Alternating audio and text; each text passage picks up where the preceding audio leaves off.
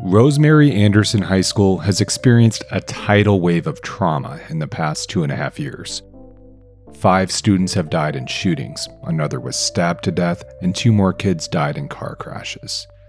My colleagues embedded in that alternative school for much of this year. The result of those months of reporting is a series called The Safest Place. I'm Andrew Thien, and this is Beat Check with the Oregonian. Up next, Noelle Crombie, Beth Nakamura, and Samantha Swindler. We talked about their project, what they learned inside and outside the walls of Rosemary Anderson, how the kids and staff are coping with the trauma, and the success stories of students who have experienced a lifetime of challenges, many not of their own making. Here's our conversation. Noelle, Beth, and Sam, thanks for coming on the show, and thank you and your team for your superb reporting. Thanks for having us. Noelle, can you take us back to the beginning? When did you first start spending time at Rosemary Anderson, and how did you end up there in the first place? Beth and I began reporting at Rosemary Anderson in February of this year. And I had for many months wanted to report on the effect of gun violence on the school community, and how people who are on the front lines of disrupting gun violence, what that work looked like and who they were. And Rosemary Anderson, we knew from our extensive gun violence coverage over the past 2 years that the name of the school just came up a lot in the reporting on victims. And we sought permission from the organization that runs Rosemary Anderson, and they eventually agreed to give us what turned out to be unrestricted access to the school, beginning in February and really right up through right now. Yeah, and Beth, unrestricted access to a school. As a photojournalist, I guess, how are you approaching that when you're in a school, days on end? Yeah, that's an interesting question. It sounds like, oh, great, you just go in and, just like shoot away, but actually, I think I spent more time there not taking pictures than taking pictures. I think a lot of what I did or we did over the course of several months was just, establish trust and connection, because even if the school has granted permission and access, that doesn't mean, every teenager in the building has, you know what I mean? Mm-hmm.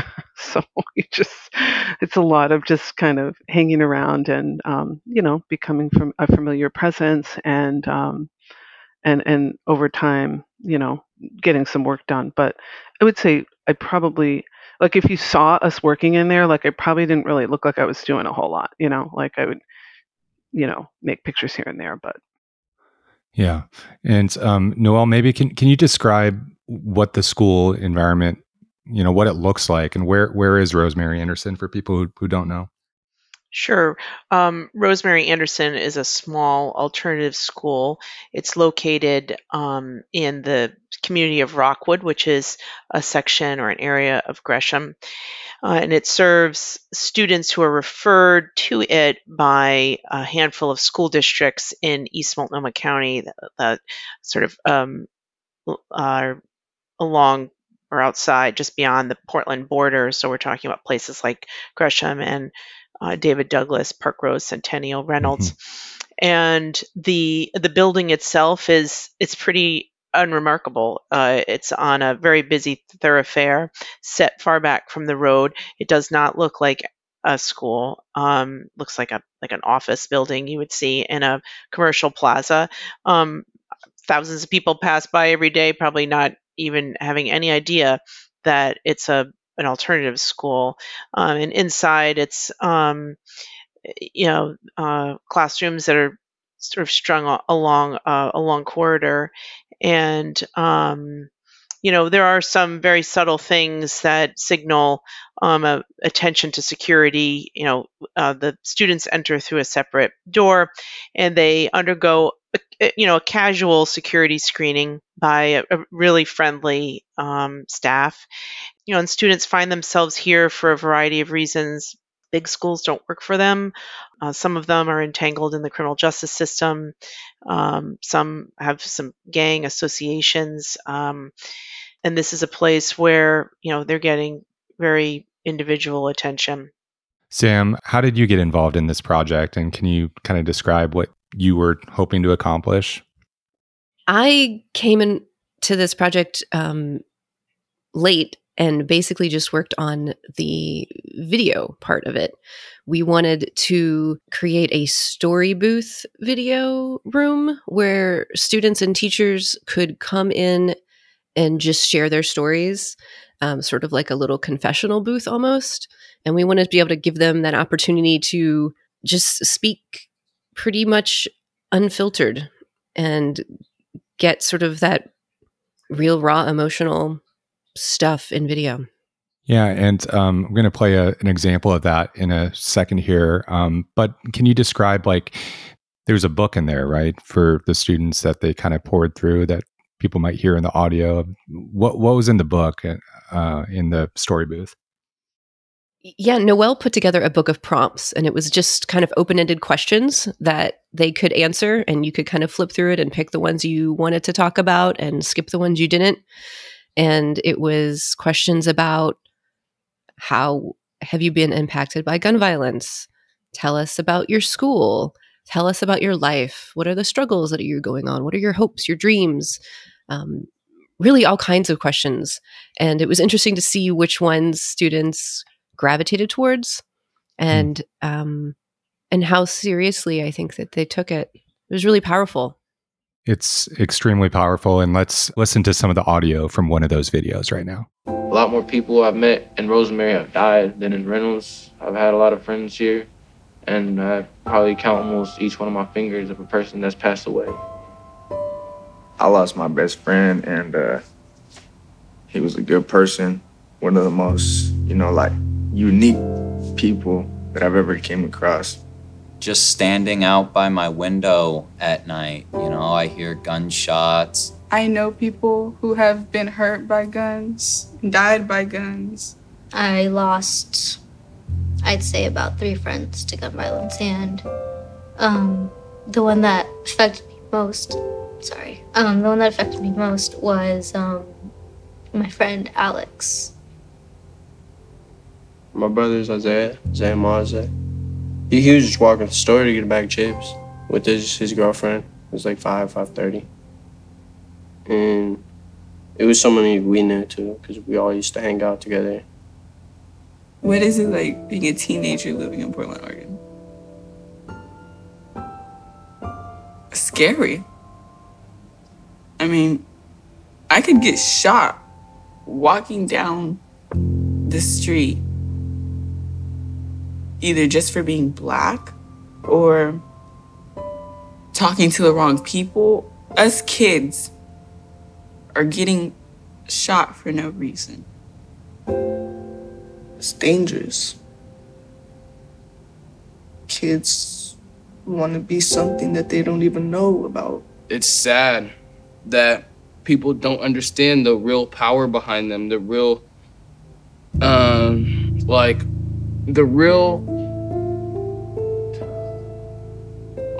the real way it can affect people. And it just hurts me to think about how people like my age or people in just general aren't really caring about other people's lives. To be honest, I used to be in a gang, and every time something happened around us, I got shot at before and everything. I went from seeing my best friend, that was like my brother. I went from seeing him every day, being with him every day, that now I just can't even call him nothing. All I got now is I got memories left, and I wish he was still here. For it to have been someone he knew hit me even harder because I knew that person. I think for the rest of my life, I will carry the guilt that I didn't say anything about the feeling I had about that person. And I hope that someday when me and Alex meet again, that he knows that I tried. Miss your smile, bro. Miss your laugh. I miss waking up with you, bro, playing games, bullshitting, you know. Going out to water the plants, the garden, the girls, as we say. Yes, sir. One thing I want people to know about my big brother is he's very loving, kind, caring. He'll be there for you if you need him. He'll tell you right from wrong if you need advice on something or situation.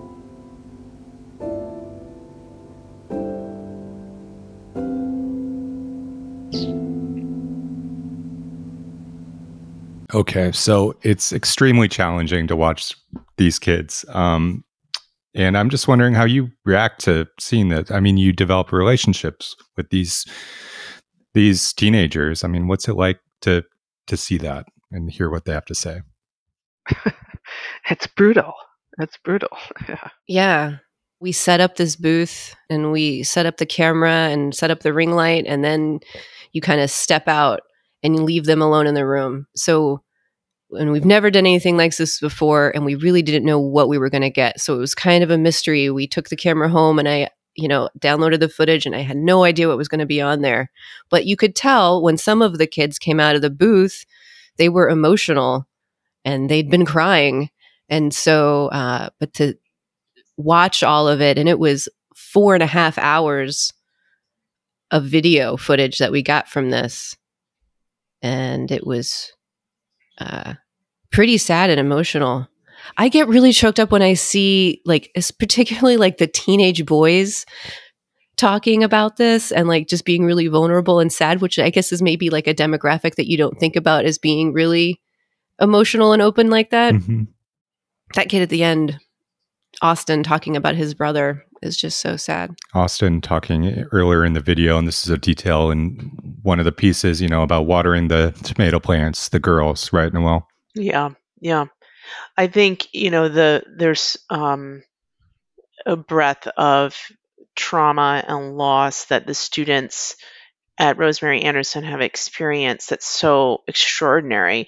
They're carrying burdens that would, level any of us, and yet they're going to school and they're dealing with lots of challenges outside of school. And I knew as a reporter that I would not be able to really capture all of that experience, that I would most likely end up following just one or two students. And how would we possibly convey all of these other kids' lives? And that's where this idea came into play. And it, I think, is really what I think is so powerful, is we're elevating the voices here of just letting the public see raw, what this loss looks like for young people and how they shoulder that loss. And like Beth and Sam said, a lot of these kids came out of this booth really shaken up, and it took a little while for this thing to for the kids to warm up to this idea, and so we weren't really sure what we were going to get out of these videos. And but as we saw kids emerging, looking like they had cried, or that this was really heavy for them, it was just turned out to be really powerful. As I remember too, I think that once we got a few kids in there and they started to do it, then word spread pretty quickly through the school that this was like cool and people should do it. Or I think also there were some well designed and very open ended questions that ran across the gamut of life's experiences. But I think being in there alone, I think it gave them agency over their own stories too, in a way that having journalists in the room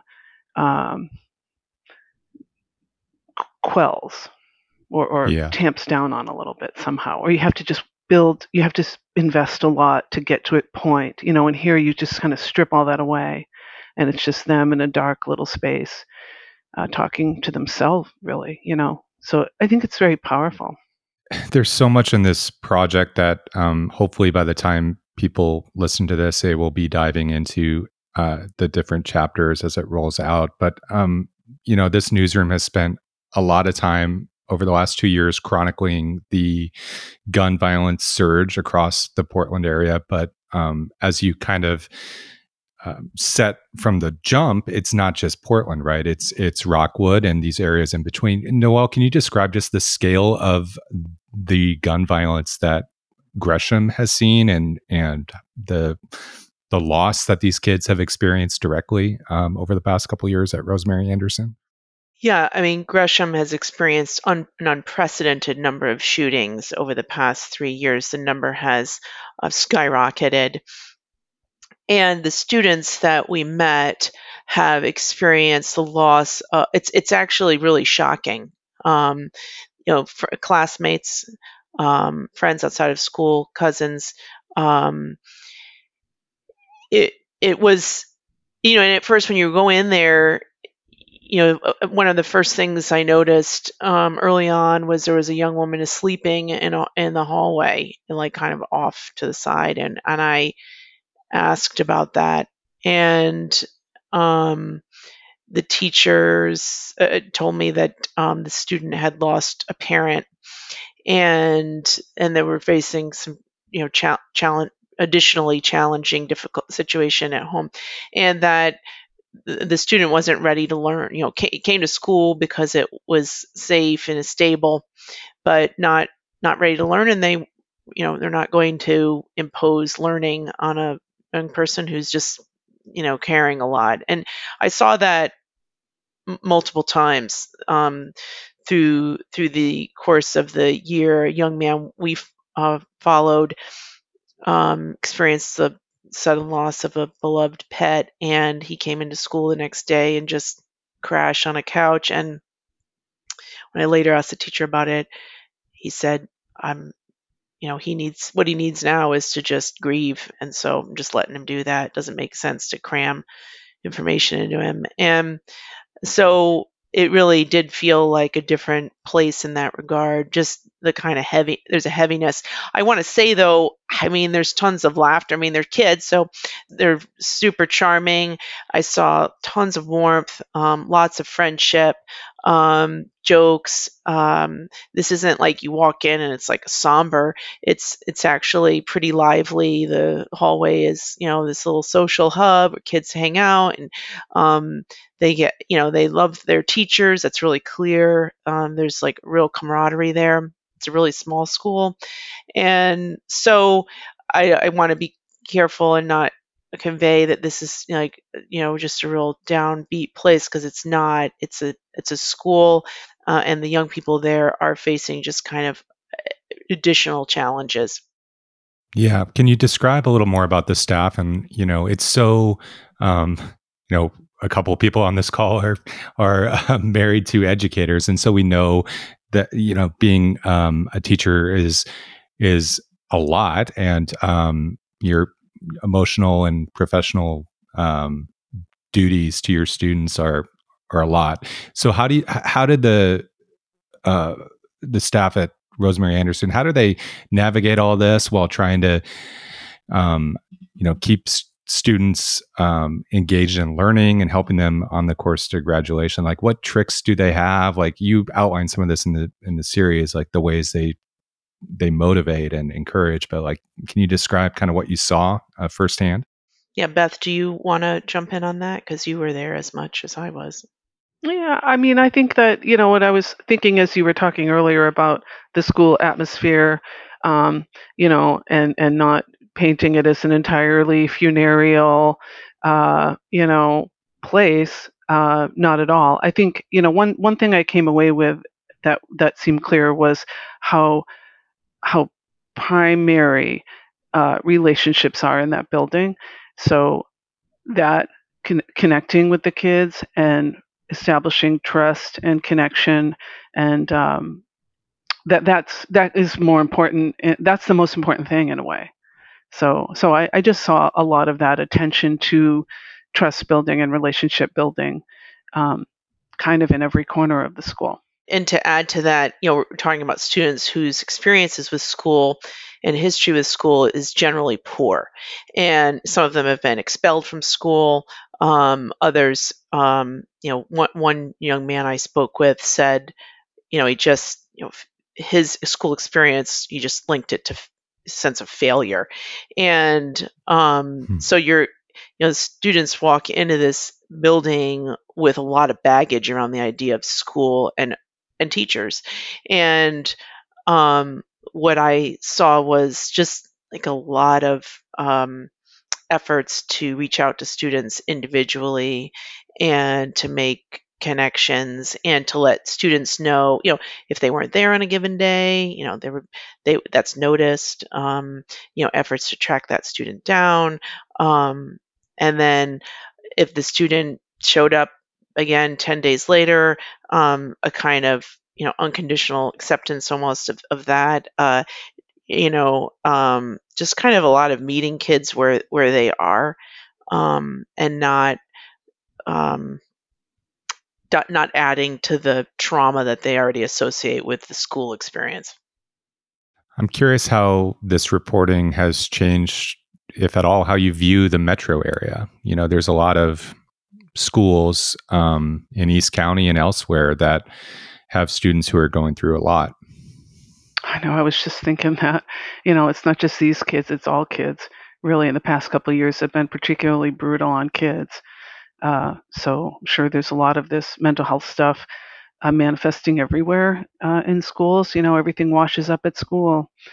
So, for me, I don't know if it changes how I view it. I think we're kind of connecting some dots here, hopefully, with sections of Portland, certain sections of the region with other parts of the region, and, introducing them to each other and making real, the data and the headlines and everything else. I think for me, it was little, like I'm a mother, and I'm a mother of, boys/young men. So it was challenging in the sense that my mother instinct was constantly being triggered, and it's like the journalist part and the mother part were not at odds, because it's good, right? But it was, it was a lot. Kind of same question to you, Sam. Has this illuminated anything for you, or is it just kind of about this specific story, I guess? Because it's not often that you get to see this much. We strive for stuff like this unvarnished reality, and you captured it. I think we should think more about what is journalism and how we go about telling stories in ways that we haven't told before. If we're examining the stories that we have told in the past and the stories that we haven't told in the past and the stories that aren't often told, we should think about why they haven't been told. And are there different ways that we can provide an avenue for those stories to be shared and for people to tell their own stories? And I think, like Beth was saying, have agency in that. I thought that was really exciting, and I hope that we can do more things like that and think a little bit outside the box. And I usually just do features, so this was really exciting to be part of the dream team of the investigative work that the Oregonian does, and to have a small piece in that was really great. It was cool to see Beth and Noelle at work.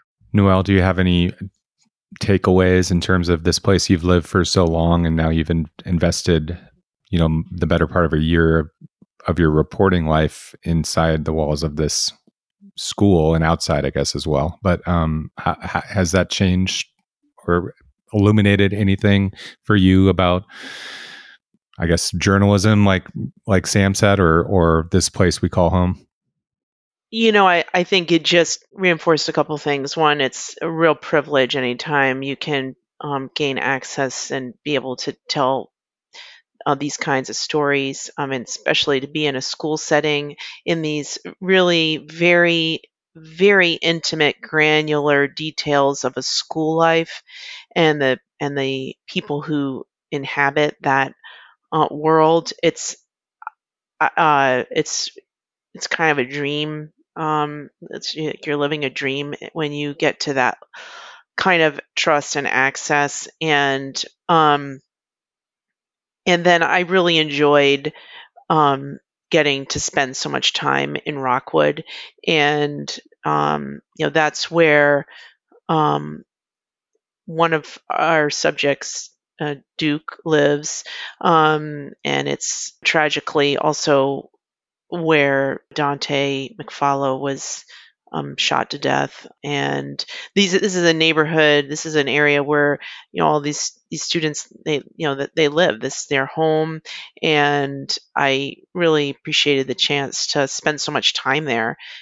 Just getting all this time to get to know a part of the county we don't really cover as closely as we may have at one point. And so I don't know that I have any big takeaways other than for me it was just extremely just a big honor.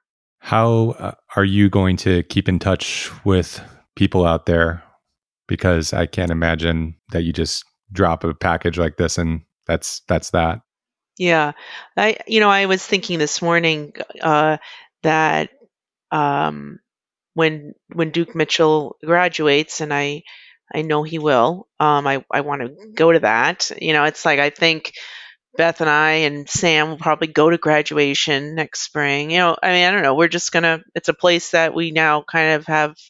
We have some ties to, and I mean they were really patient. It's a real pain to have journalists crawling all over you every day and in and out of school and asking for access. But I think also, I hope that at the end, through the work that the Oregonian has done, that I hope that the Rosemary Anderson students and the teachers there feel like that the community sees them.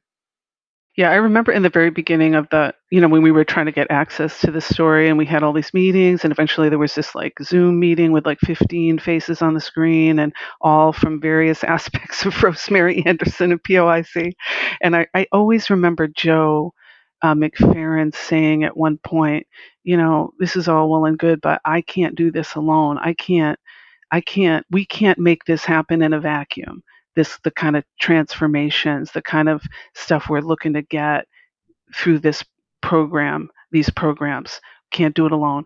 I never forgot that because I think, that we potentially provide connection between them and what they're doing and other parts of the city, the state, policymakers, community members, and everyone else, to connect us all. We're all connected. We're all very much alike, underneath our differences. And so I kind of hope that I feel very protective of them.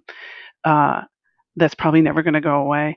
I want to extend that protection in the community when they, whoever interacts with these stories, to remember that they're kids, they're children, and we're all in this together. And there's vulnerability here, and to please handle with care. Yeah, that was kind of one of my closing questions is what do you hope people take away from this package? I hope that the students whose lives stories we told, I hope that they feel seen and heard and kind of like and witnessed, and I hope that people can appreciate these are young people who are dealing with challenges, but they're also just like these two kids that we spent the most time with this year. They're also really fantastic, and I hope that people that comes through, and that they are persevering despite some pretty significant challenges, many of which were not of their own making. And also I hope I was really moved by the kind of care that the teachers at this school provide students. I mean, it's really above and beyond, and it's consistent. It wasn't just, oh, the Oregonian is here better. No, it was like we were there so much. It really got a genuine sense of the kind of skill and commitment of the teachers there, and it's pretty above and beyond. And so I hope that and it's work that, like, no one sees that. No one is seeing teachers doing all this extra stuff, and it was just really impressive. Can you give some examples? Because I know there's some in your reporting. Yeah, our very first interaction with a teacher, I was looking for opportunities to spend some time with her, and the next thing she was doing was going to a funeral of the young man who died on January 1st, and she lives far away, and she was going to be coming back into Gresham for his memorial on a Saturday, and that really stayed with me throughout the whole. And then she eulogized him as well, and in a really lovely tribute, and I just saw that kind of just extra care throughout the year, and teachers bringing in, this English teacher bringing in books for students, because he'd heard that they were interested in one particular thing, and so he'd ask friends to chip in and maybe make an Amazon order or buy something at a Goodwill. And um, I just felt like there was this kind of extra layer of attention. That's really true, because usually you go, you do a story, kind of your typical story. You maybe go once, twice, maybe a few times. You get a few passes at a scene or a situation, and then you walk away. But and everyone's kind of got their Sunday best on, if you know what I mean. But when you're there month after month, you really, like, all that veneer gets stripped away, and you kind of just see the real stuff. And this was the real stuff. This was the real stuff. Yeah, I mean, we saw teachers having bad days, kids having bad days. Again, I'm not painting this as a movie set school. There's hardships, and students have profound challenges that they bring into the school. But yeah, you're there long enough that there's some true things that emerge, and one of the truest was just the attention being paid. Well, is there anything else I should have asked you that you would want to add? I think Beth should talk a little bit about this beautiful still life picture that she put together for this. I don't think that's up Great yet idea. in the design. Did you see it, Andrew? No, I don't think so. It was a still life of like a little painterly little scene with a bunch of objects in it. So that'll run on day one. So I guess it'll be out by the time this runs. So yeah, I wish I could say how that came about. I don't remember. Ideas just kind of happen. And I knew I wanted to make I knew that all we had of Dante were his relationships and his things. And of his things, there really wasn't actually much.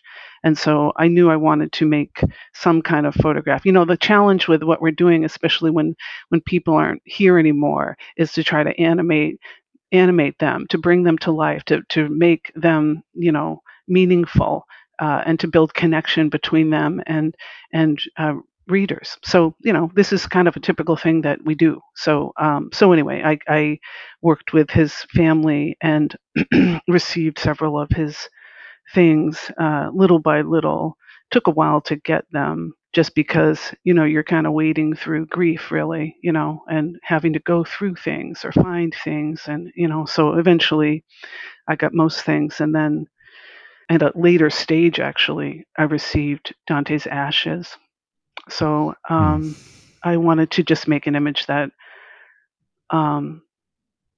honored him, and made him beautiful.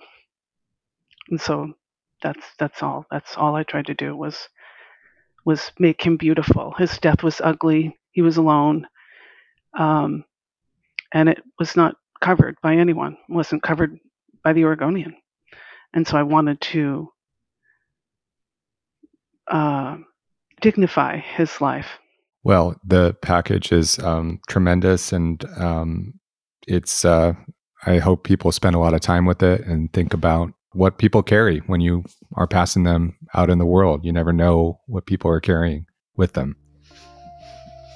So, thank you all. Thank you. Thank you.